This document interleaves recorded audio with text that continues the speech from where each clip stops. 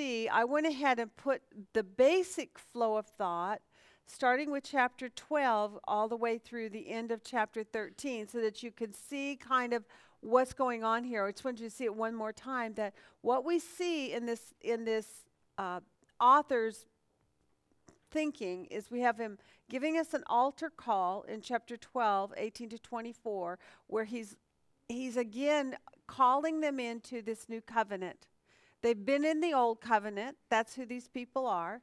That's what they've known. That's where they've come from. And now he's saying in Jesus Christ, and he's laid it all out before in all the chapters before, that Jesus is better. It's a better way to approach God. And so he asks them in verses 18 to 24 to enter into the new covenant of which Jesus is the mediator of.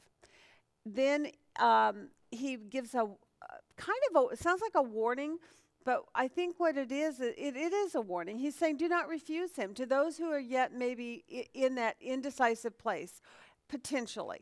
And he's not saying they are or they aren't. He's just potentially approaching those that may not have fully entered in. If there are some among them who are wavering, who are considering to fall by the wayside, who are considering to not stay the course and not endure in the things that they have learned about Jesus and who he is, he's saying, do not refuse him. And can anybody remember some of the things that we have been seeing in this book about why they should not refuse? What were judgment is coming, and if you continue to pursue in willful sin after you've received knowledge of the truth, then what? There is no other. So there's nothing else left for you. There is nothing left but a terrifying expectation of judgment. Okay, so he says, do not refuse. Then in 12, 28, and 29, he also then skips back to the others, and he says, for those of you who are in faith, this is a call to faithfulness. And he says, in gratitude to God, you are to offer him an acceptable service in reverence and awe, right? Which is what we have spent this week working on, is all those various ways which he then explains that are acceptable acts of service, because they have just come out of an old system that acceptable service was done very differently, right? What was their old way of acceptable service to God? The law. What else? I mean, and in the law, what? Sacrifices specifically. And if you keep going back and sacrifice, if you choose to, having heard that Jesus is the ultimate sacrifice, he's the better sacrifice. If you choose to go back to the old system, then you are really trampling underfoot the blood of the new covenant, right?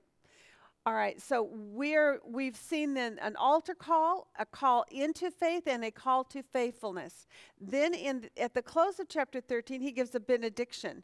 And I put little music notes next to this. He says, God will equip and work in you. But, I mean, how many of us have had sermon after sermon in our own experiences? At the end of it, there's always a benediction where the pastor asks you to raise, and he gives a parting word of what God will do in you and for you and how he will be there, right? Doxologies often are sung. So it's a benediction. And then his last parting words, which were, grace be with you all. So that is in conclusion to his sermon.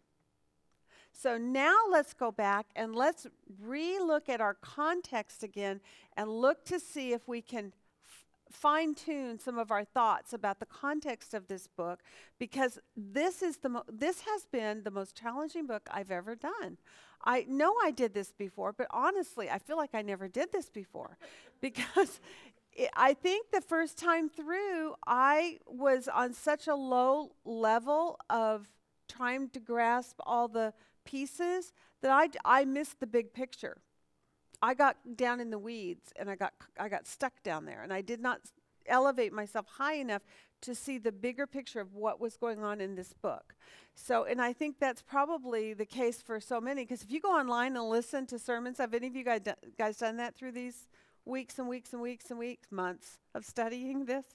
Have you gone online to listen to any of the Hebrews, the teachers online or on YouTube's? I have. They are all over the map. All over the map, especially in those difficult to handle passages. And so you have to learn first for yourself what you know you see in there, and then go with a discerning ear to hear others. And I think that obviously the first time I did this, I just completely missed it. I didn't know enough to know what I didn't know even, which is a good lesson, right? Well, now it is. Yeah. Well, it is. I mean, it's a process. Inductive Bible study is a process of learning and growing. You get enough of a platform beneath your feet, and the next time you do it, you've already got. It's like doing Revelation for the second time, which I've now done it 3 times.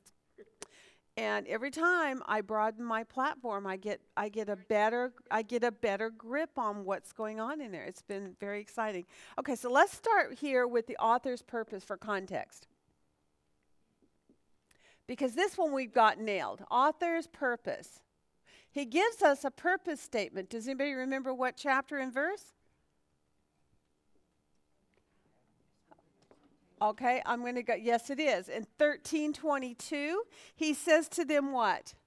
Bear with this word of exhortation. And so we know it's a word of exhortation. And by what venue does he give this word of exhortation? Well, this shows us right here with this flow of thought. He does it by giving a congregational sermon, right? Through a congregational sermon. Do you think that makes a difference for you in understanding this book, that it's actually a sermon to a congregation? Has that been helpful in bringing that up? I think so.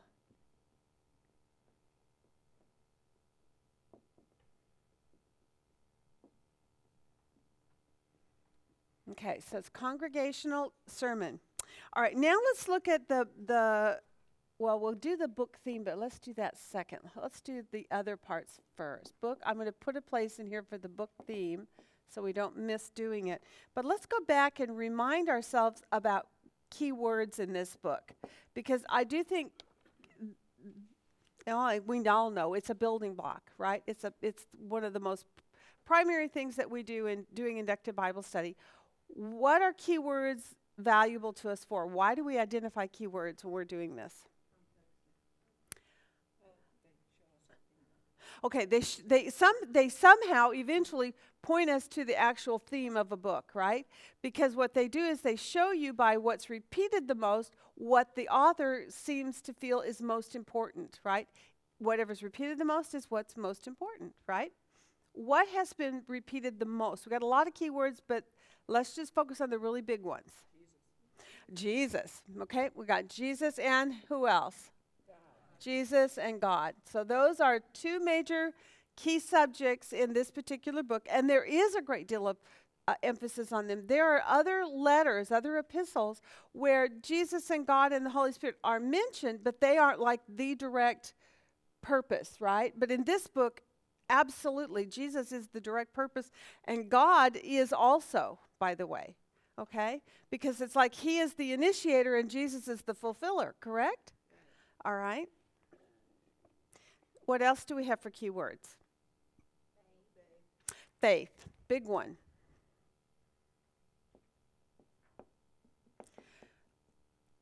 Would you say if you hold on to now there's a synonym to faith. What is it?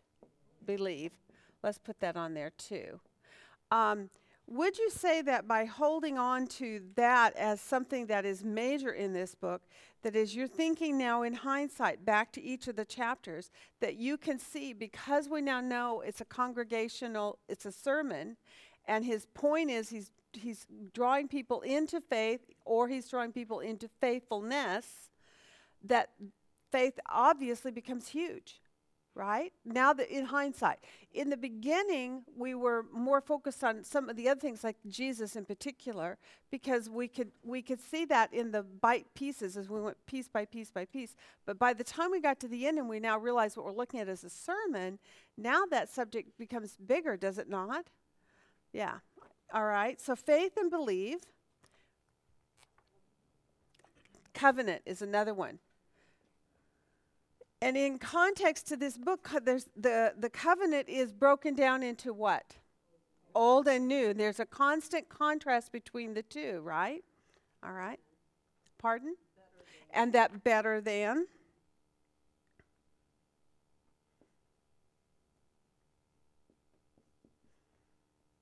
Okay. Priesthood. Okay. That Jesus is the great high priest. Priest and priesthood. Okay. Very good. God has spoken. Okay. Now that is good. Now, how am I going to put that on there? Because it would go if you started to make a list on God, you would see what about God gets repeated a lot. Has anybody in here at any point done a list to say, follow that subject, God has spoken, and to see how many times God has spoken? Did you do it? I haven't written it out, but yeah, thinking about it. Well, I can. Spoken, and then his final word is Jesus. Right. Okay, so he speaks and then Jesus fulfills it. He speaks again. And so how many times do we have quotes in this particular book? Almost like every chapter, right? It almost never ceases. There's some kind of a quote in almost every chapter. And every time he gives a quote and he follows it up with how Jesus has fulfilled it, hasn't he? Isn't that an amazing? That's a good point. So let's see.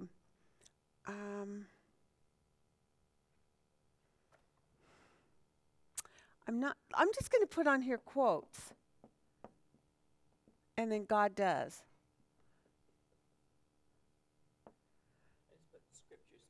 Scripture spoken.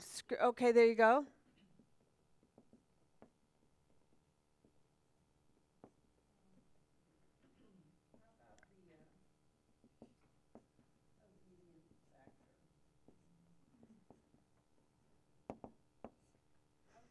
I like that.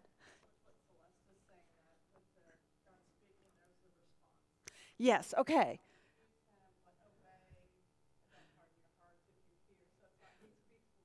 And then we are here. So it does. Would you say that in that then it almost takes us to another key word, which is he's constantly calling us to do something, which is this, the let us.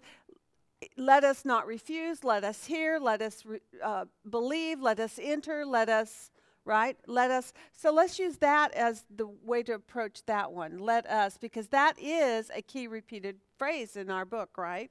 And how big does that become through the whole book when you consider it through that perspective?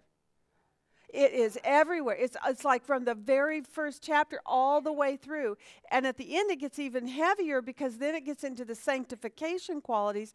Prior to that, it's really addressing more entering into faith, right? And believing and then obeying it. So we see let us becomes huge in this book, okay? I'm going to add one on here that you all haven't mentioned, and that's faithfulness and endurance. Because those also, because that's the other side of it. There's the let us enter, right, into it. But then there's also for those that are in it, he wants to call them to faithfulness and endurance. And you could call those two different key words if you wanted, but for what we're looking at right now, I think it's okay to put them together, okay? And discipline would be the other one, because it comes up particularly in one chapter especially, right? And that the idea of faithfulness, you can't have discipline if you aren't being faithful, right? You can't have endurance if you're not being faithful. So faithfulness is really the major part of it. Now, when you look at that, then let's just talk about the major subjects then again. Major subjects that are addressed in this particular book. The first one I'm going to put on here is a call to enter into faith. A call to enter faith, right? When you look right at the very beginning, someone flip into chapter 2, verse 1. Actually, 1, 2, and 3. Somebody else look at chapter 3, verse 1. Someone else look at 4, 3. And let's read those 3 or 4 verses. Who's got the first one, chapter 2?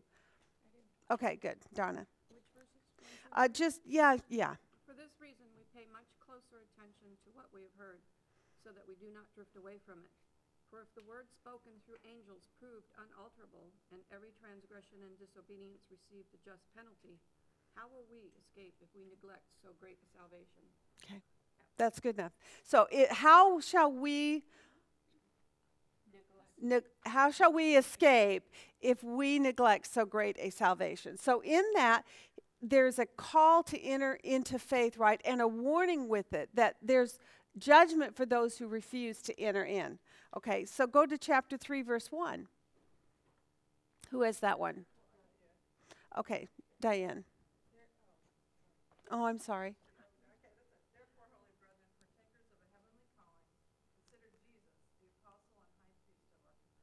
Okay, so he makes another direct statement here that this is a heavenly calling. So right there, we should have picked up on the fact that he's calling. He's saying, congregation, I want you to come. I want you to enter. I want you to recognize that this is God's calling from heaven. Okay, and then we want 4:3. Who has that one? Okay.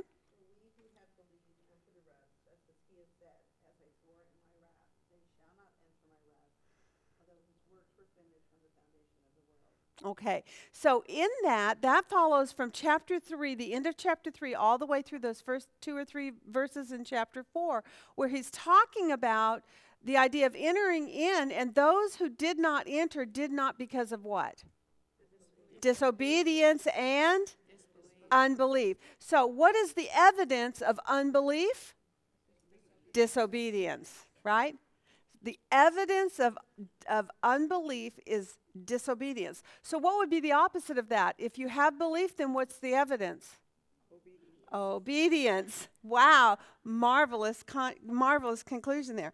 Okay, so he says this is a call to major subjects. First, it's a call to inner faith. Then the secondary thing I see here is it is a call to faithfulness. So let's look at that side of it.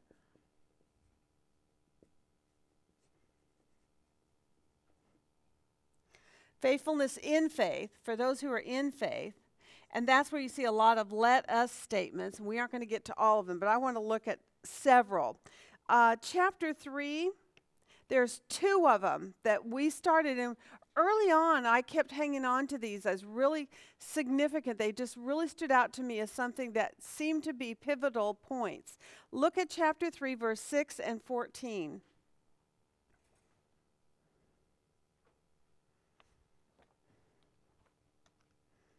Who's got that one?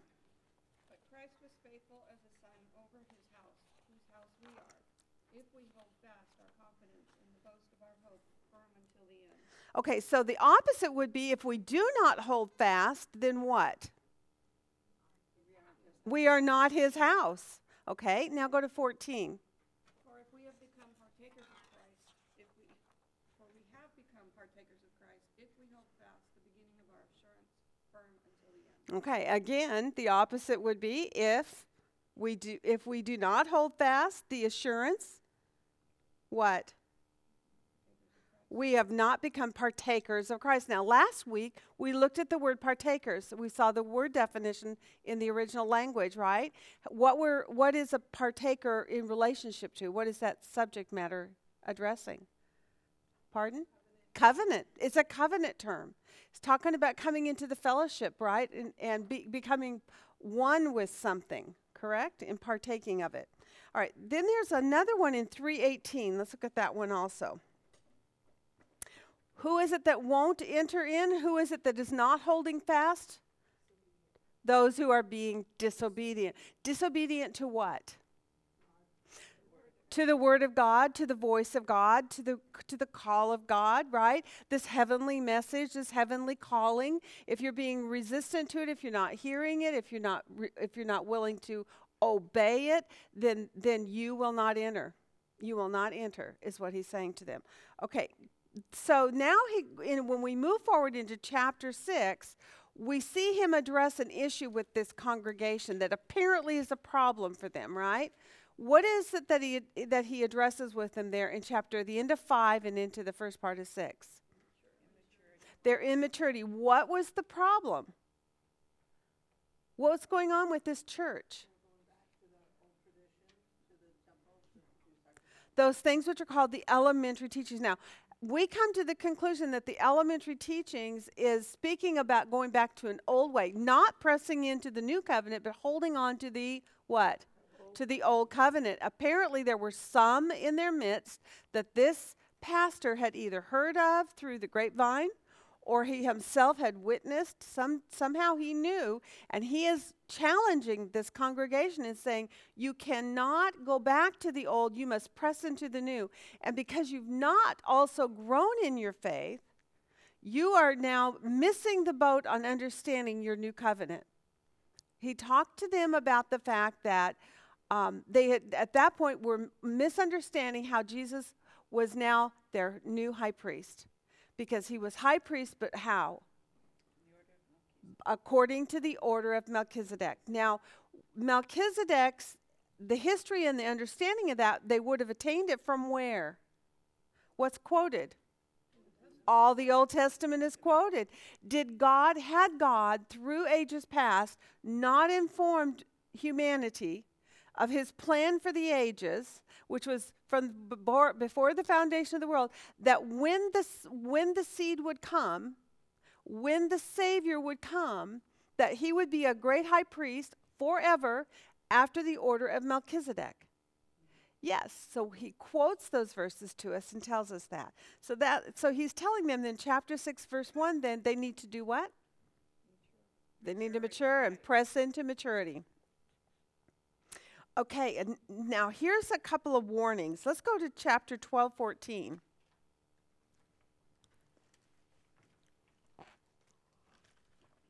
Because, I think the issue here is just like the issue is for our churches today. We have a lot of people who come into the congregation, have somewhat affixed themselves to the congregation. They attend church, they sit in the pew every week and so forth, but they're not fully committed to it. There's not that passion of love for God and faithfulness to him yet.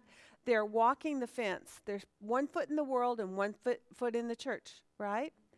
And so he here now in chapter 12, he warns them about the fact that there are some who, even if they're affixed to the church, may not ever see the Lord. What does he say to them in chapter 12? 12:14. Make every effort to live in peace with all men and to be holy. Without holiness, no one will see the Lord. Okay. And in my scripture, it says, pursue sanctification, without which no one will see the Lord. So explain that to me in English. If you had a friend that you were having conversation with, having coffee with, and they said, well, what does that mean? I have to pursue sanctification. What is that talking about? Walking out your faith. I mean, to pursue what God's asking you to do for him, not just say I'm a Christian. But I was baptized, and I have a certificate that said I'm saved, and it's all done. So why if salvation is by grace, very funny. If salvation is by grace, why do I have to pursue anything? Because you're seeking a personal relationship with Jesus Christ, Savior and Lord. And, that's part of the sanctification process. Okay. That's where it begins. Has this particular book really reiterated that in a variety of ways as we've progressed through it, where he said over and over that it seems like there has to be evidence that is affixed to salvation, or maybe if not, possibly you are one who will never see the Lord? Because it is, yes. Well, I just thought about this statement that the main thing we're to do is to glorify God, which is similar to what he just said. We're developing a relationship with God, that by pursuing sanctification, we're light in the world, that we're not of the world. We're trying to follow God's will instead of the will of the world. What is it that motivates a person to even want to do that? If you see a person who keeps saying, I love the Lord, but you don't see in them any evidence of that, what does that kind of tell you as you're observing them? Yeah, that's right. Very good. Good one, Celeste. They're a liar. Actually, we looked at Liar. You're a liar. That right. Okay, but and we can kind of make light of it, but the thing is, this is a serious subject because we have people who would absolutely adamantly stand in front of you and they would plant both feet and they would hold up their fists and they would say, if you claim the name of Jesus, you are saved. But you need evidence. There should be evidence, shouldn't there? And so in this particular book, what I would say is, do you think there's a call, a very strong call really, not even subtle, for us to examine our lives, to see whether or not we are actually walking in a manner that we should, that we are, one of the verses at the close of 10, we're going to look at that one here in a minute. In chapter 10, it says, my righteous one shall live by faith. When God promised in Ezekiel 36 that he was going to give them a new covenant one day, and he said, when I give you this new covenant, how is it going to be different from the old? What was going to be the change? We did this in chapter 8, I think it was, of Hebrews. No more sacrifice. Mm-hmm. In the new covenant, there you go. The law will now no longer be written externally on tablets of stone. My law, I will remove your heart of stone. I will give you a heart of flesh. I will put my law within you. And then what's going to happen then as a result? What should happen as a result? You will walk in my precepts and my statutes. You will be sanctified. Why? Because you have my spirit within you now, which causes you to have a conviction and an I want to do the things that pursue sanctification. So those, In the spirit. and you will then walk in the spirit because you have the spirit. That's what causes you to have the I want to do things. I mean, have you ever had people in your life that they claim to be a Christian, but all the time you are pushing them to do the right thing? Yes. I've had that. I've had relationships like that in my past. It is frustrating to have a person say they know God and yet they never do the godly thing. You're always saying, no, don't do that. No, don't say that. No, please, let's go do this. No, I don't want to. Please, let's do this. We really should do this. This would be good. You have to beg them through every door, right? Or push them down to stop them from doing things that are ungodly or unchristlike.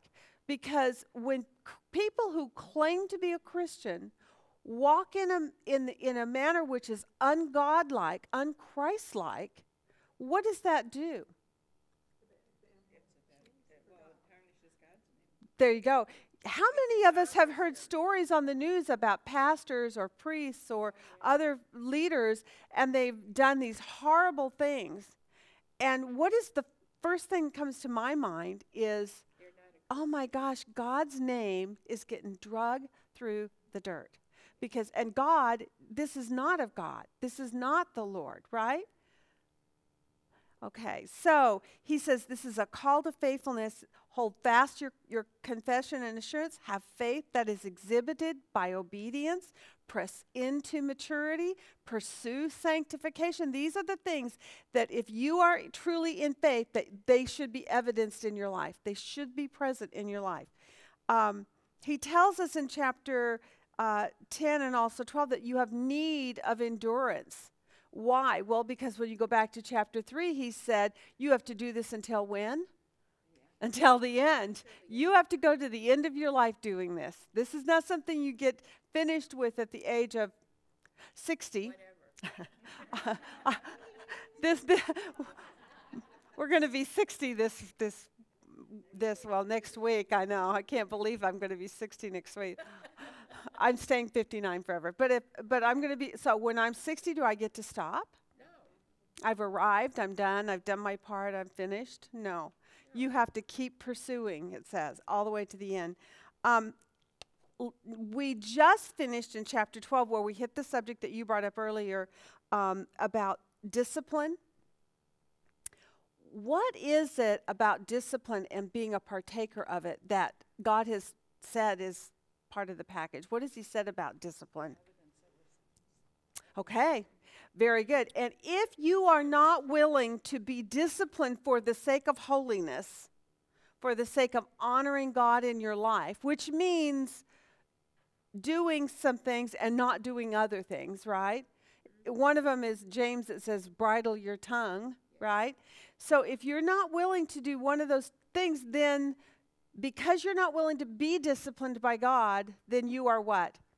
Illegitimate. I would consider what he's really saying there is you need to examine to see whether you're actually in faith or not. If you are so, what is the right word? If you're not bothered with God, if God is not a priority, if God is, that's too much work. That's too much work. I don't want to do that work, right? That's too hard. Then if that's your attitude, then I would say, well, where's the Spirit of God in you that says, I will cause you to walk in my precepts and my statutes? If you have the Spirit of God, you will want to, right? Okay, so all sons, by the way, if in fact you are a son, all sons are partakers of discipline. So how are you going to identify a true believer? The ones who are willing to be disciplined in their life for the sake of righteousness and holiness, right? All right. Okay, so that's a call into faith. That's the second. So one subject, a call to inner faith. Second one is a call to faithfulness in faith. The other one, another major subject, are all the warnings, right?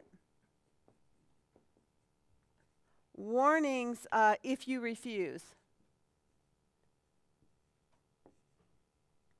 Over and over we see this. So one in chapter 2, verses 2 and 3. We just read it. I think, Donnie, you read it, right? How will we escape God's judgment if we neglect so great a salvation? Was that you that read that one? Yeah. Okay, in 6:8, go to 6:8, somebody. Go into, also someone else do 3:15. Someone else go to 4:1.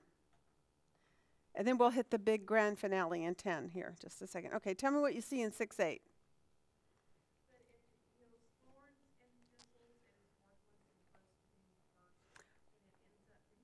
Okay, so when we went through that particular difficult passage in chapter 6, we were talking about the idea that this had to do with the works of people, what will remain and what will not remain, right? But now that we see the context being a call into faith, let's consider that one again real quick, because it could actually, I think, take a different slant at this point. Let's go back and look at it. He says, press on to maturity. Don't lay again that foundation of repentance from dead works and so forth. Verse 4, for in the case of those who have once been enlightened and have had tasted of the heavenly gift, have been, in other words, they've received his sermon. Anybody who's received the sermon, they know the news, they know the good word of God, right? And yet they have fallen away, meaning what? They go back to the temple in the case of these, right? It's impossible to renew them again since they again crucify to themselves the Son of God and put him to open shame. In other words, they keep going back to the old temple to re-crucify the substitute rather than accepting the once-for-all sacrifice. If they keep refusing that, there is no repentance for them. There's no way to bring them out. If they refuse the truth, what is there left for them? Right? And so then what he says here is very interesting. If you consider, he's speaking congregationally. So, okay, here, congregation, the rain's falling. What kind of ground is it going to fall on? If it falls on good soil, which is the sower and the seed, and Diane, you brought that one up ages ago, that this was very much like the sower and the seed idea, and that is exactly correct. Where is this particular author, this pastor, as he's preaching and the rain is falling down upon them, what is it producing in you? Is it going to produce a fruitful vegetation, or is it going to produce thorns and thistles? The thorns and thistles in the context of this book would be what? Refusing to accept it and to believe it. Refusing to mature.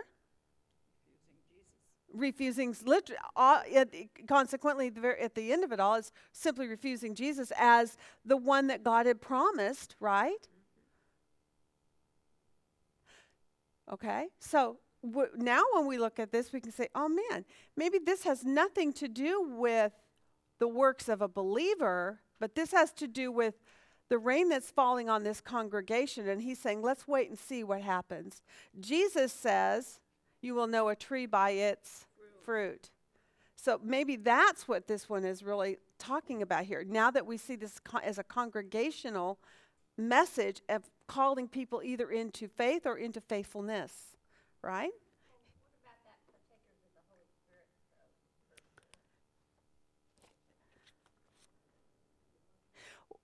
I think it's talking about their experience with it, because there's another verse earlier he talks about by signs and wonders that it was confirmed to them.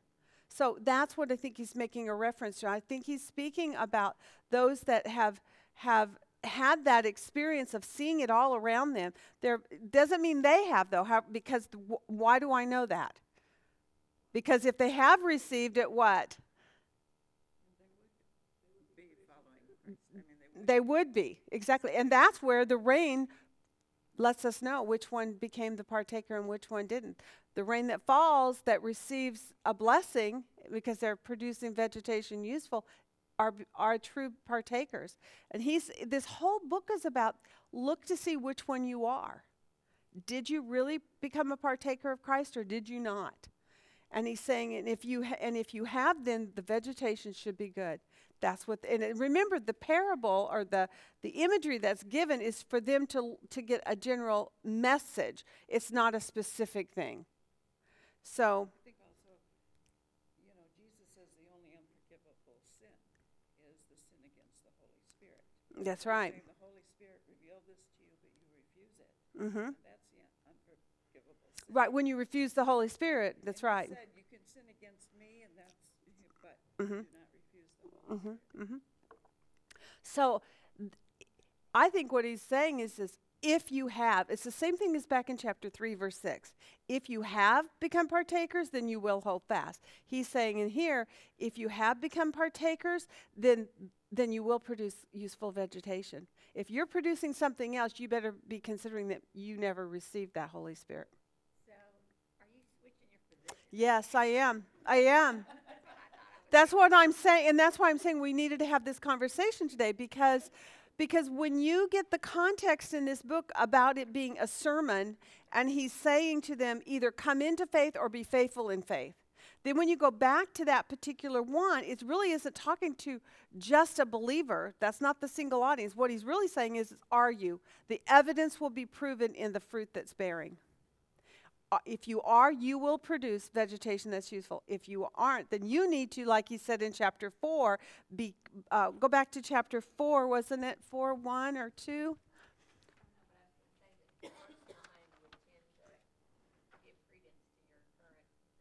Yes, it does. Thank you. Oh, you're so good, Susan. Thank you. Yeah, because then he follows this. He said, but, beloved, we are convinced of better things concerning you. So in other words, I'm going to give you the benefit of the doubt. And if you have been, and we all can do it, if you have been resting on your laurels, we talked about that before, resting on laurels. If you've become lazy, if you've become sluggish, if you've become slow of hearing, if for whatever reason along your walk you began to regress, he's saying, I believe better things of you. And he's exhorting them to step back in line and now grow in their maturity, grow in their faith, and to begin to be sanctified as they should, and to walk in the way that they should, right? He's calling them into faithfulness, and then he's saying, for those of you who won't, this is a warning. The warning is the fruit is going to show whether you are or you aren't in your life. So let's look at, what was it, 4 that I said I was going to go back and look at? Yeah, he says, see in verse 1, he's talking about them entering into the rest, and he said, therefore let us fear if while a promise remains of entering his rest. How long are we promised to be able to enter into the rest of God? For how long? Until we take our last breath or he comes to take us away, right? So until you die, you have opportunity. He says, but we better fear We better examine ourselves. We better look at our lives. Fear, if while a promise remains of entering his rest, any one of you may seem to have come short of it. So you take that and go back to chapter 6, and you see that he's basically saying, if you've partaken of it, then there should be good fruit. And if you haven't, you better be careful. Maybe you have come short of it. Maybe you never did receive it. And then he goes in verse 9, but I'm going to believe better things of you. So he tries to land it on a positive note. I'm going to believe better things of you. So, but I'm challenging you. You need to examine your life, see where you're standing, see what you're doing, see what you're engaging in. Is sanctification a part of your life? Are you being disciplined, allowing God to discipline in your life? And if those things are true, those are evidences of true faith. And I would certainly say in this group, you all fall in that category because the disciplines are there. The hunger for God's word is there. The desire to know deeper the things of God are there. You have not become dull of hearing. You've been the opposite by being in a class like this. You are actually taking the higher calling of committing your life to hours of homework in order to pursue sanctification and the knowledge. Because, by the way, when he rebuked them about not pressing into maturity, what was their number one failure? They were not in the Word of God. They had not been trained by the Word of righteousness. Because they had failed to do that, you can't mature outside of the Word of God. You just can't. You can do all the works in the world you want, but if you're not in the Word of God, faithfully studying to know God better, you will never truly mature. You may get to a plateau and hang in there. And I think that's in part what he's challenging them on. He's saying, look, you guys came to a certain place. You nodded your head yes, and you kept showing up to church every week, but now you've not gone on. You've not pressed into maturity. And so these things that I'm now trying to talk to you about concerning this new covenant that you're in, you are such infants in the Word, and your ears have become so dull. I'm going to have to take 2 steps back and retrain you in things that you should have already been teaching by this time. He's being pretty hard on them in some ways, but apparently they have been sitting back on their laurels for too long. And he has finally basically said, okay, this is it. We've got to have a come to Jesus meeting. We got to find out how many of you actually came to Jesus and how many of you did not. And I'm going to lay it out for you so that you can examine your own life and determine whether you did or whether you didn't. If you didn't, no problem. How long do you have in order to do that? Until the end. But right now, you need to fear lest you have come short of it. Wow. All right, so that's 3 major subjects: a call to inner faith, a call to faithfulness if you are truly in faith, and that there'll be evidences of it if it's true, warnings if you refuse it, right? Then we have 2 other major subjects, which are where we started in this study on, where we hung for hours and hours and hours. And the first one is about the comparison between what? The Old and New Covenant. Were those major in quite a few of the chapters? Yes. But it's very interesting because when you look back on it now and you view it through the prism of a sermon to call people into faithfulness, what you can see is all the comparisons were to show you why you should be faithful into the new, why you should be pressing into the new, right? He would give you the Old Testament quotes and he would show how Jesus fulfilled it. And therefore, leave the old and press into the new, right? So we're going to look at, let's add this on here as our 4th major subject, which is the old and the new compared. And showing, and thereby, our next subject is, what do we end up with? Jesus is better. Now we're at Jesus is better. He's a better what? Okay, I'm sorry. Go ahead, Heinz. Okay.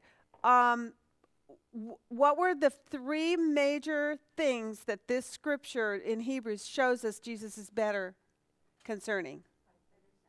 A better sacrifice, a better high priest, and a better covenant. Those are the three major things that are shown when you're looking at the, particularly comparing the old covenant to the new. Yes. Now, Heinz? It sounds a little harsh, but the reality is, we're all, he said we're all good guys in here because we've been diligent studying. Right. Well, it's an indicator. You can study the word all day long and years if you don't do anything. That's right. There's probably one exception anyway. Oh, yes. Good. Yes, absolutely. Go ahead. We don't do anything with what we study. That's the milk. That is exactly right. That is the key. So don't feel relaxed. Oh yeah, I'm going to church. No, no, Yes, you do. no. It's not going to And as a matter of fact, which is where we're heading to right now after we finish with the context setting, because we're just about done with it. Now that you have a better grip on what the context of this book is and what its purpose is, we need to title it, and then we need to do exactly what you've just said, Heinz. Okay, now, if you are at this point in your mind saying, yes, I believe I have the Holy Spirit. I believe that I am willing to be disciplined by God in that way. I've already taken some of these steps, right? Now let's go to the next step, because then the next step is what we looked at all week long, where he's saying, what is that pursuing of sanctification about? And we need to look at the things which are acceptable service to God, okay? that goes back to change. Faith without works is There you go. Faith without works is dead. It's useless. It's pointless. And it's not saying you earn your salvation, is it? No, But it's saying that if in fact you are saved, what? you will be. There will be. I will cause you to walk in my precepts and my statutes, because I've placed my spirit within you, and my spirit is going to cause you to want to. Right? Katie, when we hear what Jesus has accomplished for us Mm-hmm. on the cross, there is a response that comes back that is love for God, gratitude for what he's done, That's right. and you're going to care for what Jesus And if you have no gratitude in your heart to God that you want to be disciplined of him, then doesn't matter how many certificates you've got. thank you. You're welcome. You're right. That's exactly right. It doesn't matter if you have a public testimony. It doesn't matter, because Jesus said there are going to be many who say, I did these things in your name, Lord, and I performed this and I performed that, and yet Jesus will say about them what? Did not know you. I never knew you. Be gone from me into everlasting darkness. Yeah, not life, Marion. Because that's all right, but you were close. Was the opposite. The good sheep go to light, that's right. And the goats go to hell. That's right. So he says, many will say unto me, Lord, Lord, and I will say unto them, I never knew you. Be gone from me into everlasting darkness. So what we have to understand then is this book is really a huge challenge. It's a book that's basically all about examining yourself to see whether or not you are in the faith. And he's saying these are the evidences. This is how you can know if the rain falls on you and you're producing good vegetation, you are. But if the same rain is falling on you and you are not producing good vegetation, then he says, at least some of you may have come short of it. You need to fear and you need to re-examine yourself. And also the fear is the beginning of wisdom. That's exactly right. Okay, so we need a book theme, a title. We have been titling this book, Jesus is Better Than, right? I think there is, in the opening of this book, now that I've seen it as a book that is really about faith and faithfulness, right? About either entering into faith or being faithful in faith. We see one verse at the end of chapter 10 where he says, and my righteous one shall live by faith, right? That might be a good title, but there are other possibilities as well. And we need to kind of meander through this a little bit together, if you guys can help me with this, because I haven't really titled it exactly yet. Let's go back to chapter 1, verses 1 and 2, where last week I was showing you how God is being proven as faithful and how Jesus is the fulfillment and he himself is faithful, right? So I took you through some verses last week about that. Let's go back to those first two verses. Somebody read that. In the past, God spoke to our forefathers through the prophets many times and in various ways. But in these last days, he has spoken to us by his Son, whom he appointed heir of all things, and through whom he made the universe. The The Son is the radiance of God's glory, the exact representation of his being, sustaining all things by his powerful word.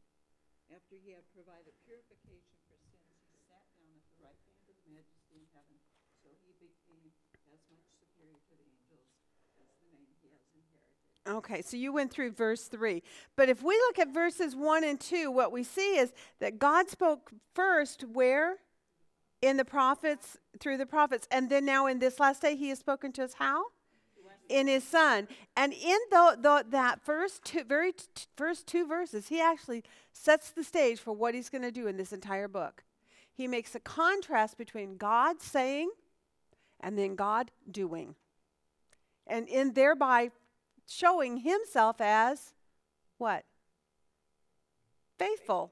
He is faithful. And then later he keeps bringing it up over and over. There's lots of verses. If you go in and just look at the word faithfulness, how many times it's mentioned in here, you see that he is talking about God spoke and he did it. He was faithful. Jesus came and he fulfilled it. He was faithful. He was faithful as a son over God's house, right? And he who is faithful will do it. He says later in chapter 10, I think it was, right? Okay, so tell me, how might we want to try to title this book? If you had to come up with the title for Hebrews today, would you still continue with the Jesus is better than title? Do you think that would be, I mean, because if you want to keep it, do. I mean, because that's Precept's title for this book. But that doesn't make them the owner of this, right? That's the point to learning inductive Bible study, is that we reason it through for ourselves and that we break it down, tear it apart, run through everything, think it all through, and then in the end we need to decide, what is this book about? And I think one of the problems with the interpretations of this book is if you don't get the context really well and you don't recognize it for what it is, which is it's a sermon calling people in. It's an evangelistic calling into faith. That's what it is, evangelism. This guy is an evangelist preacher, and he's saying, come into faith, and if you are in faith, be faithful. Okay, Jesus is the fulfilled word of God. That's good. That's good. Throughout the book, the message is, are you sure? Are you sure? Are you sure? That's a good one. I like that one. Let's just write some of these down. Are you sure? Over here.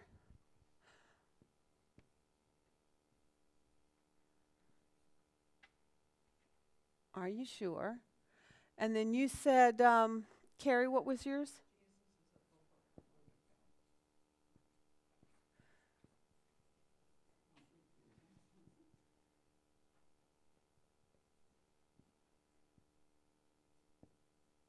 Okay.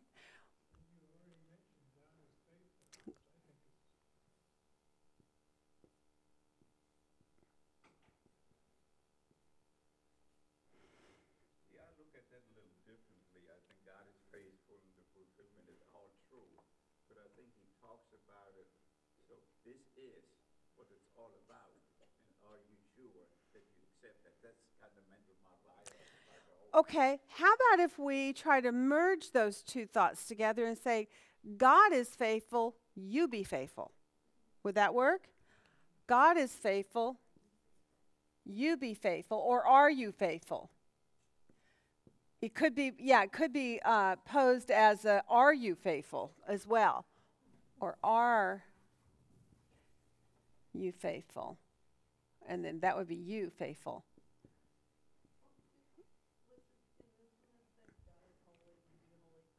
Mm-hmm. Well, holy is not the subject of faithfulness. So, and we do know that at this point, faithfulness is really the subject here. He wants them either to enter into faith. He says God was faithful, God spoke, and then he did it, and Jesus came, and he fulfilled it, and he's the faithful son. He's been faithful, Jesus was faithful, you be faithful. And as a matter of fact, then when we get to chapter 11, if we hold on to this theme, does chapter 11 not fit in here perfectly? The whole chapter 11 is about what? Men who were faithful. By faith he did this, by faith he did this, by faith. Now it makes sense, right? Maybe we could pull a verse out of chapter 11, something out of chapter 11 that would be Men of old were faithful. You could add that in. God is faithful. Jesus is faithful. Men of old were faithful. You be faithful. Maybe we could just say,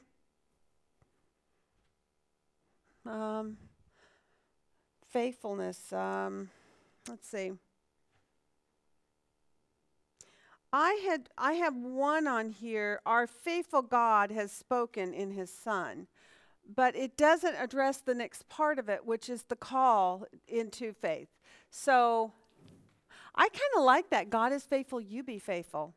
I think it's a good one. What do you guys think?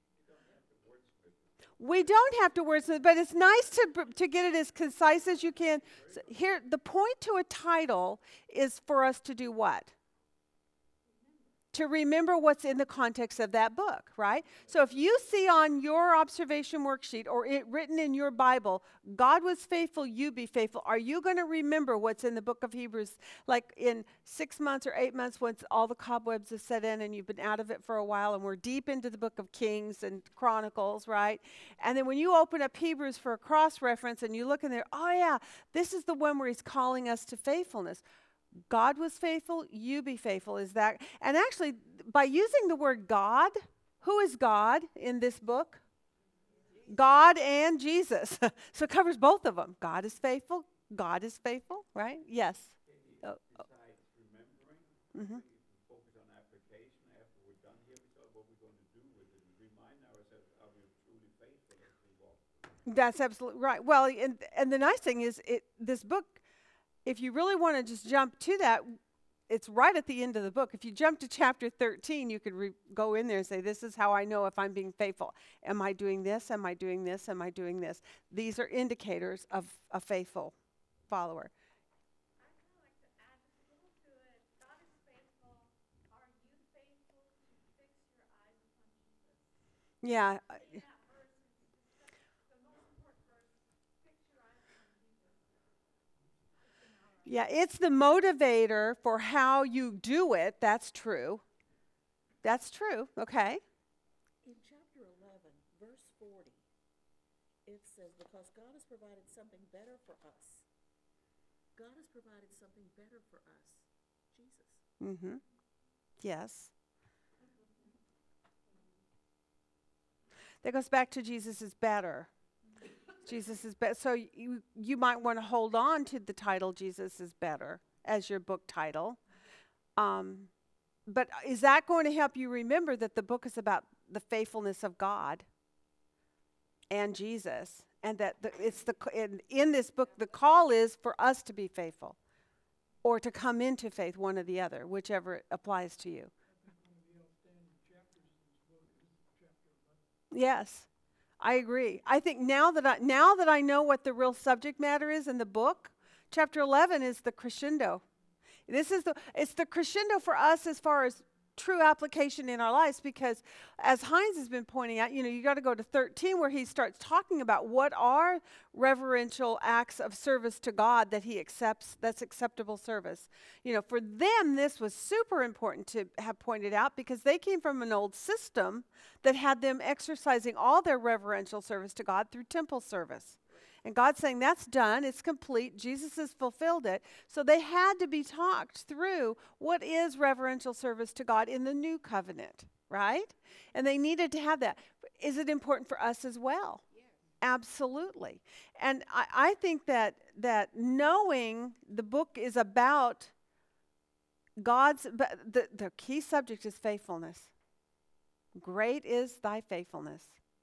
Morning by morning. Great mercies we see. I love it. Yes. 11:40 was good because it did kind of bring it all together too. It's because God had provided something better. That's what she just said. That's what she just read. Yeah, and then that goes back to Jesus is better than, though, right? No, but so that apart from us, they would not be made. How did we end up talking? I don't know if we actually nailed that one down, but did you guys come to see what that was talking about there? That apart from us, they would not be what? Made perfect. Do you remember what verses I took you to when we went through that? I took you into Ephesians 4:8, where it talks about when Jesus ascended on high, he took with him a host of captives and set them free. Do you remember?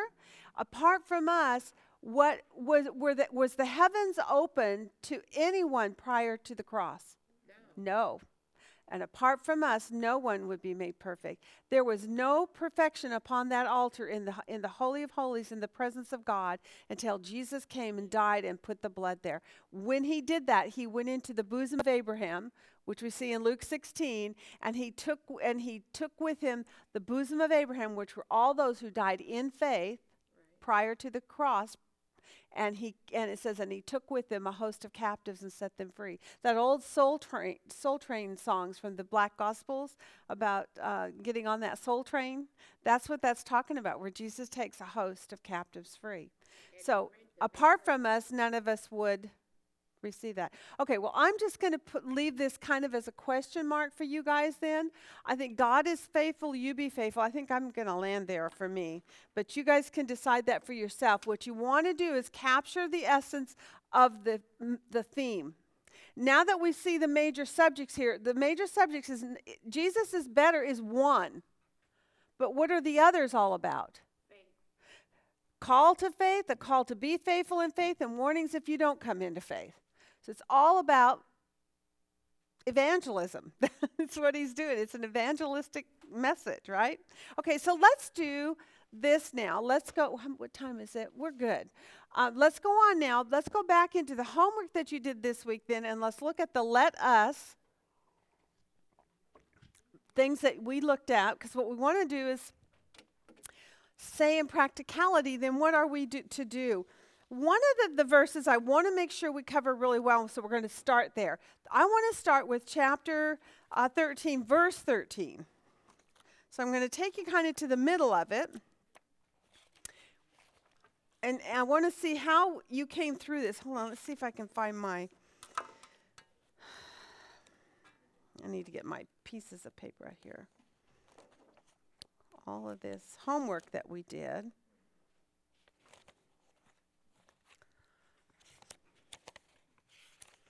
There was so much homework, don't you think?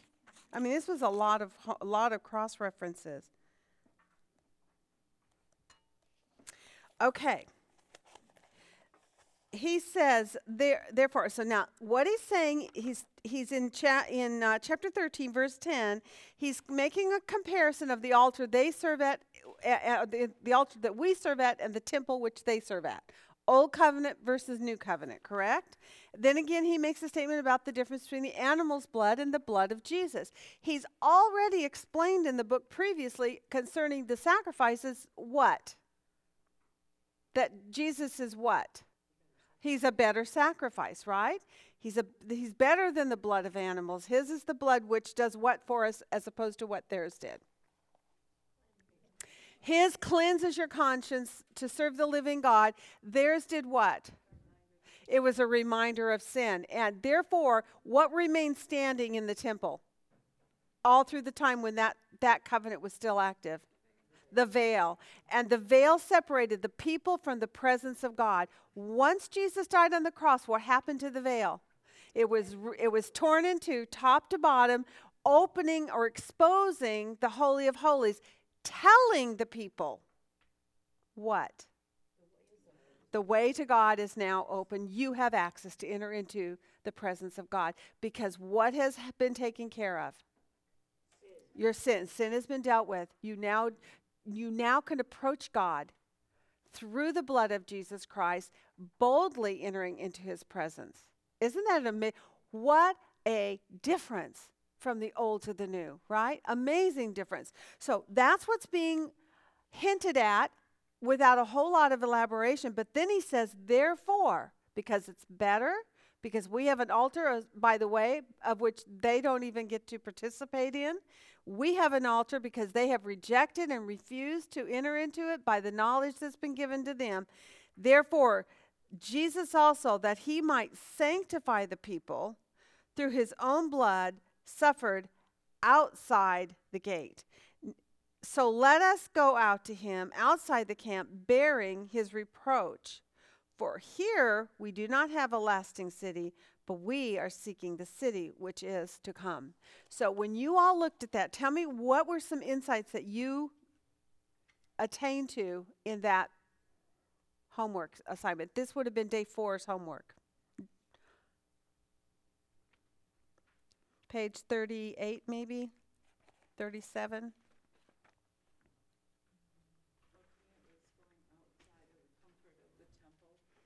Okay.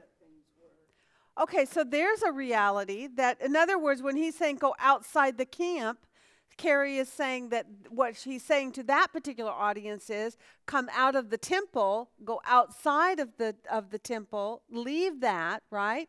And come out to Jesus. Okay? And the reproach that Jesus got for that. And you are willing to accept that reproach. Okay, what does the word reproach mean? Did anybody do a word study on that? I'm going to get this up here. Let's do this. Let us is our major thing. Let us bear the reproach of Christ.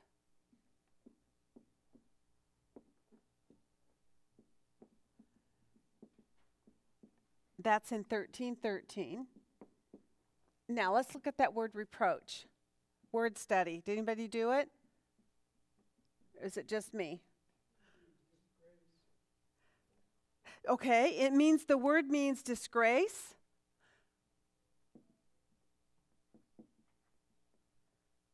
So bear his disgrace.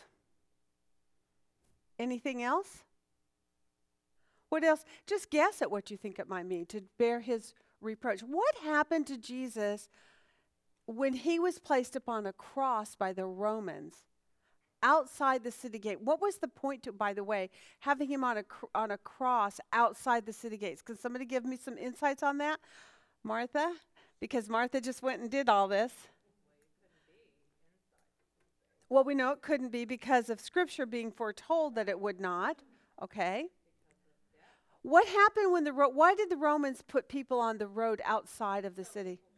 There you go. So people would approach the city and they would see these horrible criminals dying on the cross, okay? And actually, they weren't put on a hill like you see in so many No. demonstrations. It wasn't on the top of the hill, it was at the base of the hill. Actually, where people could walk by, That's right. look them in the eye almost, and spit on them. That's right. We talked about that. I kept calling it the summit, but it was at the base of the summit, right? He was crucified at the base of the summit of Mount Moriah. Okay? And the reason we know this is because there's a scripture in Old Testament that talks about Abraham taking his son to Mount Moriah to be crucified, right? To be sacrificed to God. When God intervened in that moment just before he took his son's life, what happened? He gave him a ram in the thicket bush beside it. And when he did that, what did Abraham respond? God shall, that's right. In the mount of the Lord it shall be provided. What mount of the Lord?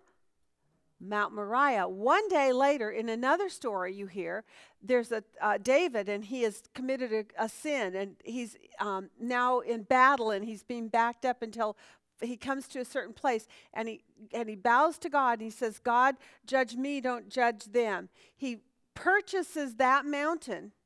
And what is that mountain? Mount Moriah. What does he build there? The temple. Eventually, not him, his son, right? So it's really neat because all these stories end up intertwining. So what he says is at the base of the summit of that Mount Moriah, where in the mount of the Lord it shall be provided, Jesus was crucified, right? And when, for the Romans part of it, as the travelers would pass by, they would see these criminals on the cross, and it would be a warning to them. Do not transgress the laws of Rome, right? And in doing that, what would happen? What would people do is people would go by these filthy, horrible people who had to be crucified. What would they say to them? What would they do to them? Right? There would be insult. There would be insult. There would be spitting upon him. There would be shouting horrible words to him, right? Calling them terrible names. So this is the reproach, is what he's saying. Bear the reproach, disgrace, insult. You know, today it sounds like ISIS. Yeah. Public reproach. So, in a public way, he says, reproach. So he says, let us bear the reproach of Christ. What did Christ do? Christ suffered where? Jesus suffered outside the camp. Jesus suffered innocently. And he did so innocent. I love that. That's a good point, Diane. His suffering was through pure innocence. Was he guilty of anything? No, he was only there because God allowed his son to go to that cross by his predetermined plan. And then there's a verse back in 10. Somebody go back to chapter 10, 32 to 34. Because when you're talking about suffering, insult, and reproach for the sake of Christ, right?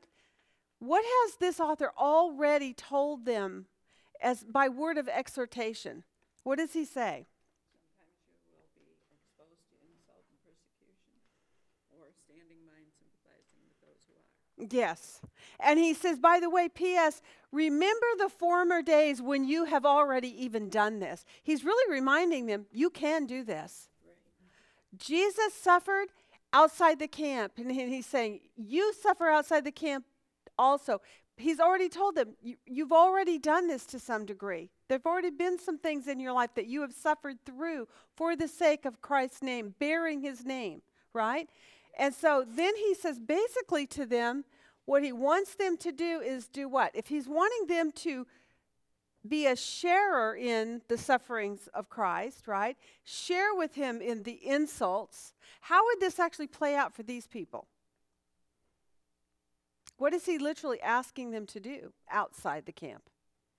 What are they leaving behind? They're leaving behind all of their old traditions, their families who don't want to come along. Yeah, they're leaving the old system of worship and they're coming out to something different, right?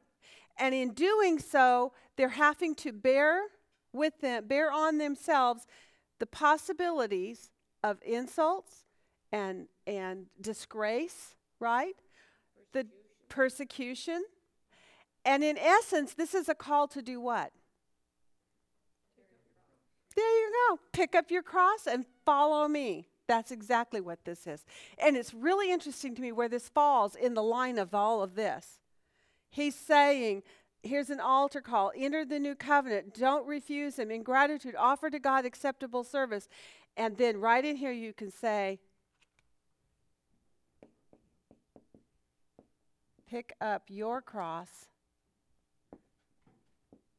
and follow me. That's in 13. Isn't that amazing? Yes.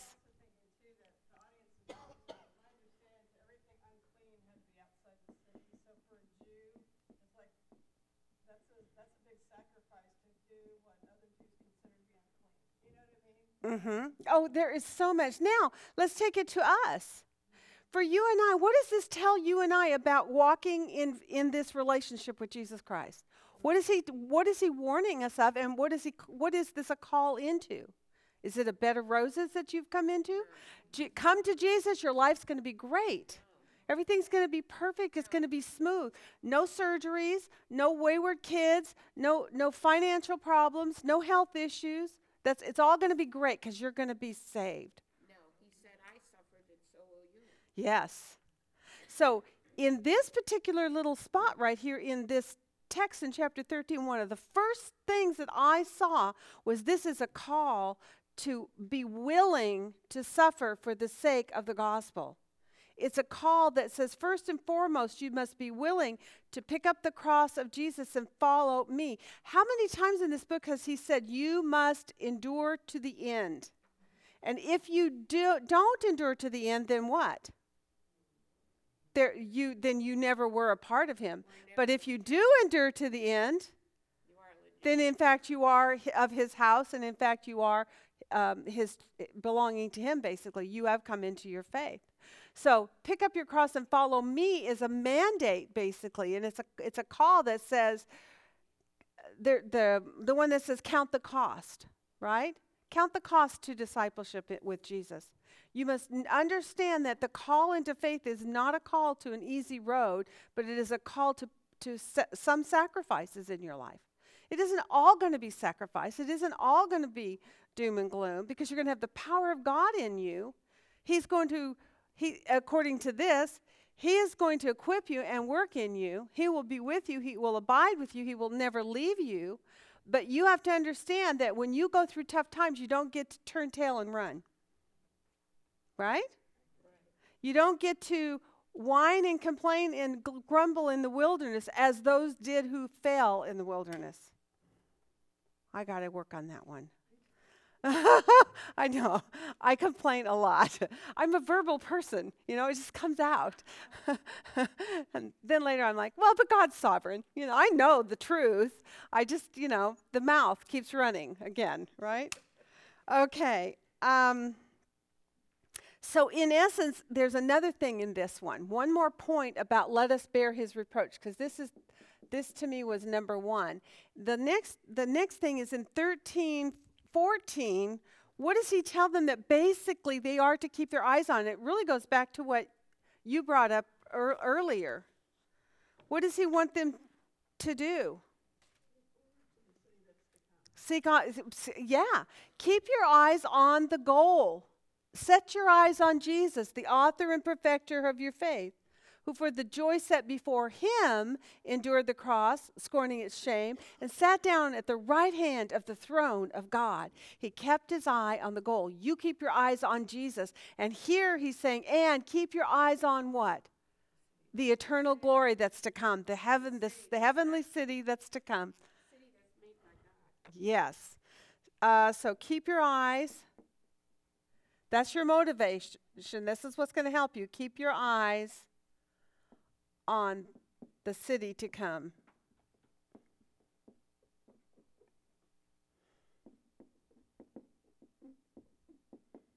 Okay.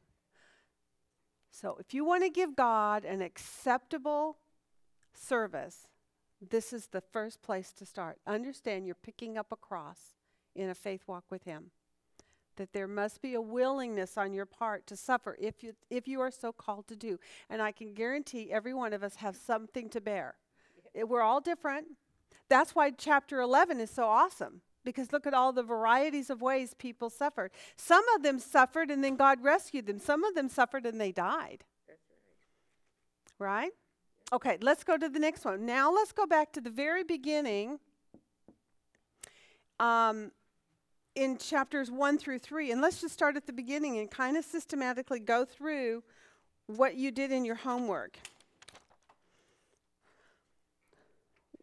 What is the first thing we're called to? This is very interesting that it becomes the very first thing on the list of how you can give God reverential service. Love of the brethren.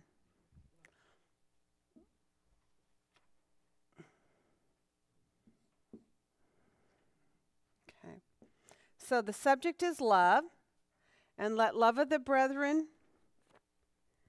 I can't remember if it says endure. I can't remember. Continue. There we go. Get my page here open. I need more fingers and more spots to lay stuff, and I'm going to take that out there so I can see it. Okay. All right. Tell me what we saw. You looked at some cross references. What did you learn about the subject of love from a biblical teaching on it here?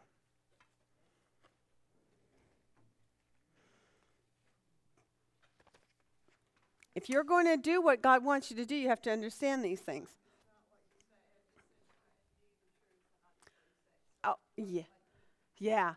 Have there been people in your life that say, well, I love you, but then they just they treat you badly over and over and over, and after a while you begin to doubt their love? Because you can only tell a person that you love them so many times, but then if you don't treat them like you love them, then the reality is you don't love them, right? Okay, or you don't understand what love is. So love is indeed and truth. And I like indeed and in truth. I like the second part myself a lot, because there's also times when we are going to love a person that sometimes it has to be what they call tough love. right? Because you cannot violate what? You cannot violate doctrine in order to show them love. If you have to commit a sin or have to go in contrary to what God's word says about something in order to make them happy, then guess what? You're wrong. You just don't do it, do you? You don't express love in that way. You do not lower your standards. You do not come down into the pits of darkness in order to make someone in your life happy. Love will always stand on truth as its foundation. Will stand on the doctrines of God's principles. And then they love. They love in deed, but first and foremost, they love in truth. Okay? But how are you going to know the truth? You have to be again, press into maturity, right? Be trained by the word of righteousness, and that you might know good from evil, right? That's right. Okay. What verse was that one in? Indeed and truth. 1 John, I think, right? 1 John. Was it 3? 16 to 19. Okay, I just want to write something up here. Okay, you're going to love in deed and in truth. That's how you're going to do it. What else? Yeah. I love this one. Celeste, this goes back to what you said earlier. In 1 John 4:20, what does he say? If someone says, I love God and hates his brother, he's a liar. See, you liar. Right? If you say that you love God, but you do not love your fellow man, on the whole, if you're a person who is very angry at the world around you and unloving toward them all the time, in other words, no grace, no sense of mercy, exactly, no sense of even empathy and for other people in their situations, that doesn't mean you have to, become an enabler for a person who's doing things that they shouldn't be. But there needs to be love and compassion and mercy, because you cannot say, I love God, but then treat the world and the people around you without love, without mercy, right?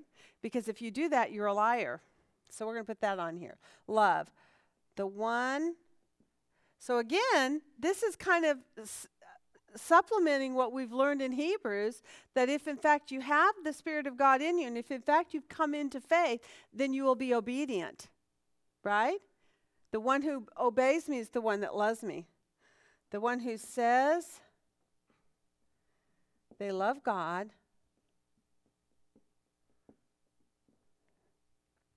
but hates his brother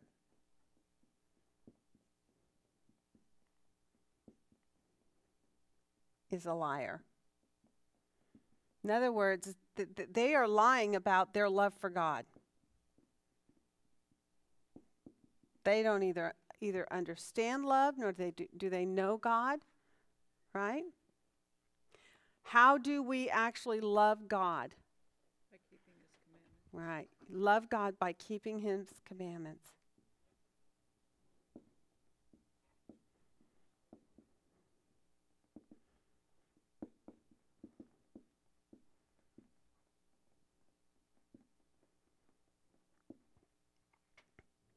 That's in 1 John 5:3, I think.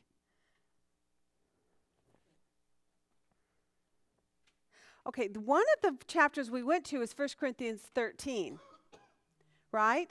In verse 4 to 8. It's a very famous passage for all of us, right? So when she asked you to go through the whole thing really carefully, and what I did is I went in and looked at it in a different translation, in a paraphrase, to get it really down to some adjectives that are creative and expressive more, just to see how they really developed this, and it was very helpful to me. In the end, did you draw a conclusion about what's being said there? Just a generality about it. It's always looking at others, not yourself. There you go. Okay, so true love is always looking at others. I wouldn't say not yourself, but above yourself, right? Okay, I agree too. We all agree. All right. Any other thoughts about this? I'm waiting for Heinz to pitch in, because you know this is your subject application. Okay, you can't find it, huh? Okay, so love is tell me that again. Love is what?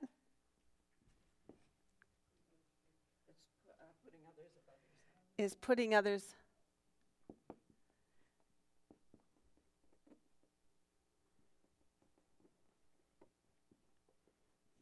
Above self. Okay, that I'll put 1 Corinthians.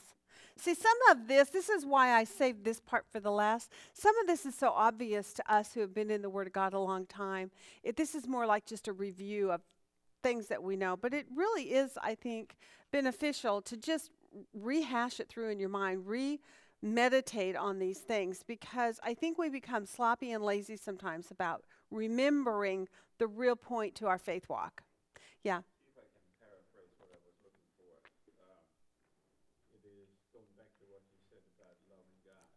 So if it is God first, others second, we're last. That's right. And then you look at it, you ask yourself a question, can you hate somebody or dislike somebody and truly love God? And you look at the great commandments. So I think that's a reality check. If I run around and say, I hate this person, all of that, you need to really check, do you truly listen to God and do you truly love God? You know, there's a verse that you just made me think of. There's a verse that says, if you say unto someone, Raka, or what was the other one? You fool. Then it's equal, he says, to murder, right? Why? That kind of hatred for a fellow man, why does God consider that equal to murder?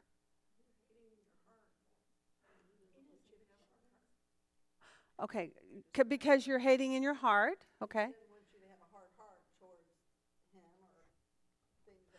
But if you, Celeste, said to me, Katie, you fool. And in that, what would my response be to that if you did that to me? Yeah, okay, it would create anger. And you claim to be a Christian. You've now stirred up anger in me. Now, how am I going to feel about you, a Christian? And when I don't like you, Christian, what else am I not going to like? I'm not going to like your God. And so in that, can you see what kind of a murder that creates? What kind of murder would you call that? That's not physical murder. It's what? It's a spiritual murder. It's an action of spiritual murder. You are pushing them away from God by your attitude toward them as an individual. So when you treat a person unkindly, and in this case, especially in anger, and say raka, which I can't remember now what that means, but or you fool, then you put a wall between them and God. It's pushing them into the arms of Satan. Yes, that's exactly what it is. That person says, well, if that's the kind of thing that a Christian does, if that's what you call a Christian, I want nothing to do with it. And so you cause that person to walk away from God. And in doing so, then you have committed a form of spirit, potentially. Now, that doesn't mean that person still got to come around. They can't be forgiveness later, and you can't realize later that you sinned in that. And if you've ever done that and you know it, you need to apologize. If it's fresh, hopefully it isn't for any of us. But if that does happen, then you need to apologize. Well, you're making them stumble and putting a millstone around. There you go. Exactly. You are putting an obstacle between them and God. Okay, so that's love. Let's go to the next one. There's others. Which one would you guys like to cover? We're going to run short here. Showing hospitality, remembering prisoners. Were some other things. Let's put on here. Number 3, show hospitality.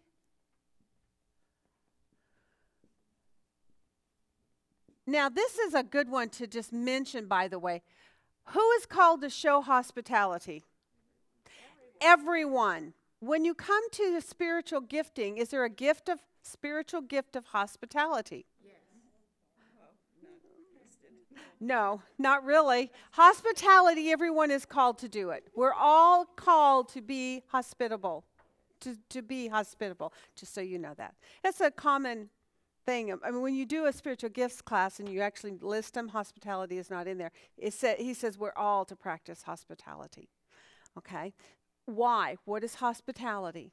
In the Love others. it's a form of loving another person, isn't it? What is, as a matter of fact, when we look at the word hospitality in scriptures and we go back and we look at the ones specifically that are absolutely, you must be one who is given to hospitality, who are these people that were addressed?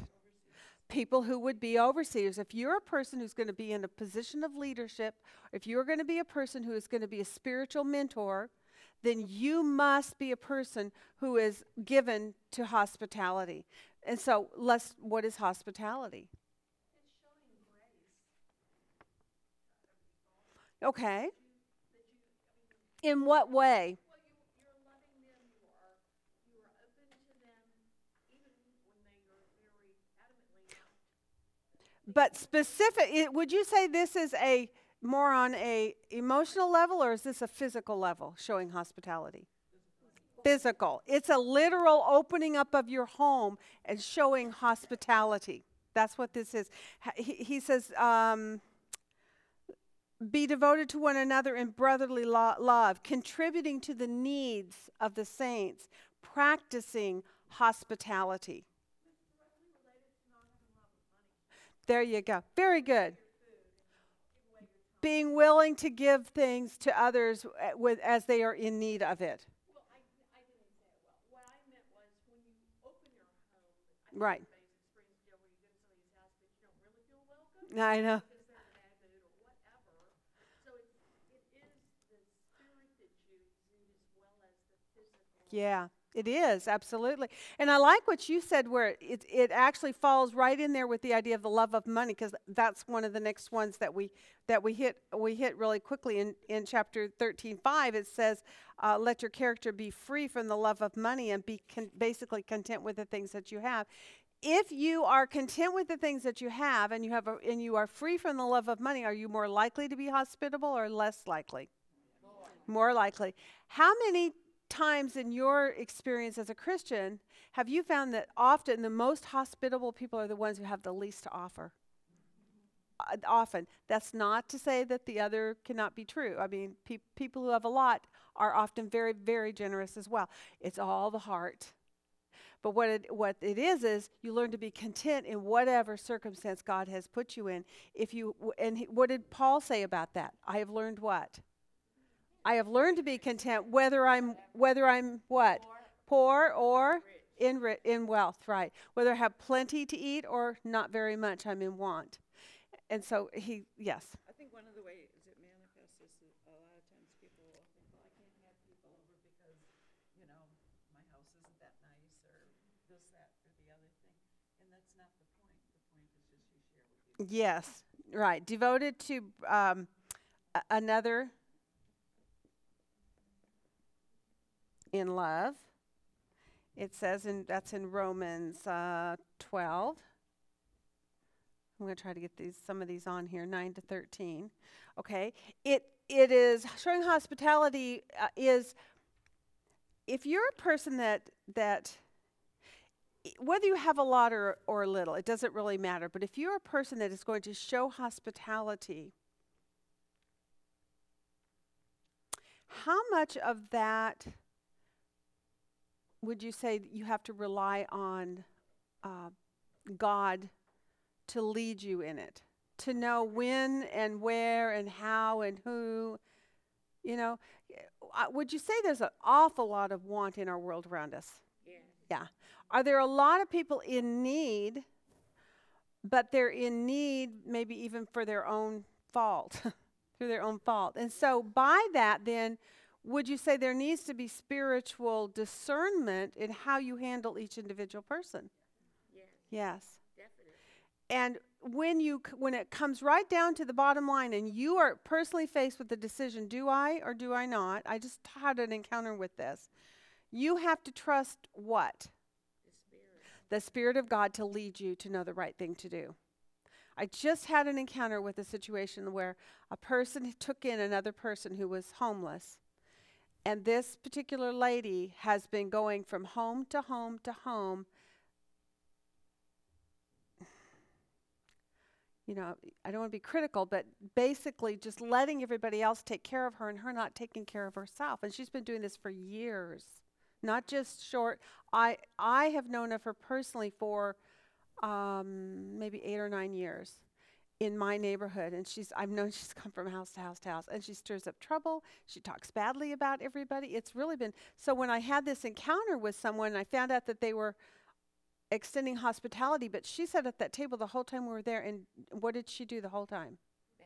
Complained about this person. I thought, so if you're going to offer hospitality, what must you do? You must pray about it, and if in fact you've made the decision to be hospitable to that person, what should your attitude be? One of love. Because what does it do to your testimony if you take someone in to show hospitality, but then you complain about it the whole time? And you feel like you're being taken advantage of when you're the one that opens your door. And does it matter how we extend hospitality? I think that's why he said being devoted to one another in love, in brotherly love, is an important quality of extending hospitality. Yes, Carol? Look those two words up, and hospitable says generous best.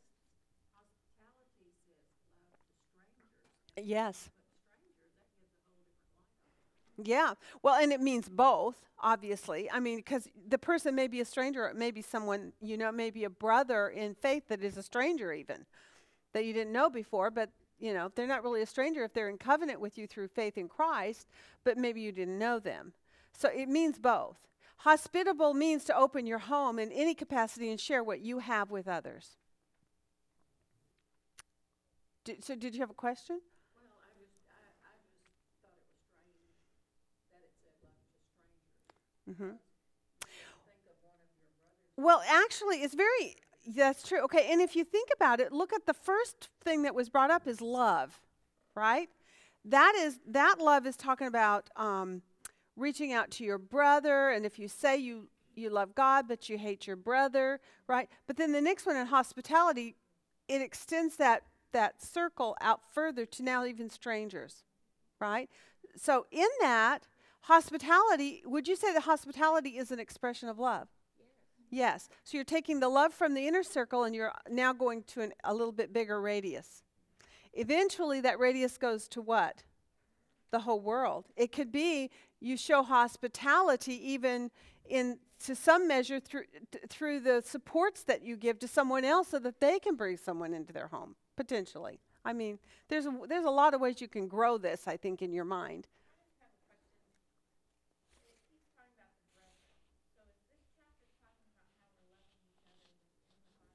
Well, that's what we're just... Okay, you tell me, what do you think, Lisa? I don't think there should be visibly a difference, but I think there should be caution Okay. in having an unbeliever in your home. Absolutely. But that subject is not actually addressed here, but you're right. But the fundamental question is, as a Christian, should you love both within the household of faith and those outside of the household of faith? Yes. That's what the point is, I think, in this particular passage here.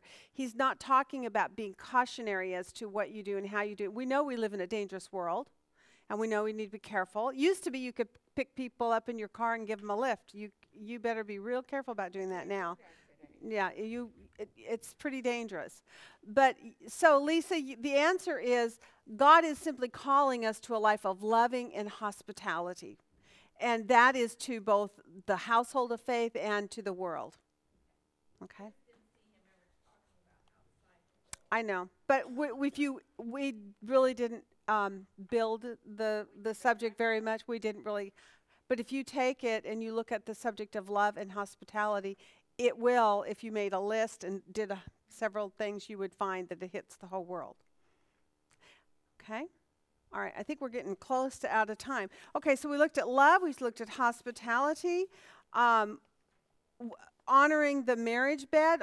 Those are pretty obvious points there, right? We know that we are to honor the marriage bed according to it. That's another way that you actually show God reverential love and an appropriate service. Did you ever consider that your intimate life has to do with serving God as well? That's pretty cool to think of it in that way, right? All right. Be strengthened by God's word. And what is the cautionary note in here? Also, for reverential service to God, you're going to be strengthened by God's word, right? But what are you going to be careful of? Strange and varied teachings. Not being carried away by strange and varied teachings. And by doing that, you are, again, showing God reverential service. Okay? Imitate and pray for others, and pray for your leaders. And don't many of you try to be teachers because you're going to get stricter in judgment. Can I quit teaching now? I think we're done. We're at the end. I don't want any more judgment for today, so thank you guys so much for enduring to the end on this. This was a really, really challenging study. Have a wonderful break. We got Thanksgiving and Christmas and New Year's coming up. If anybody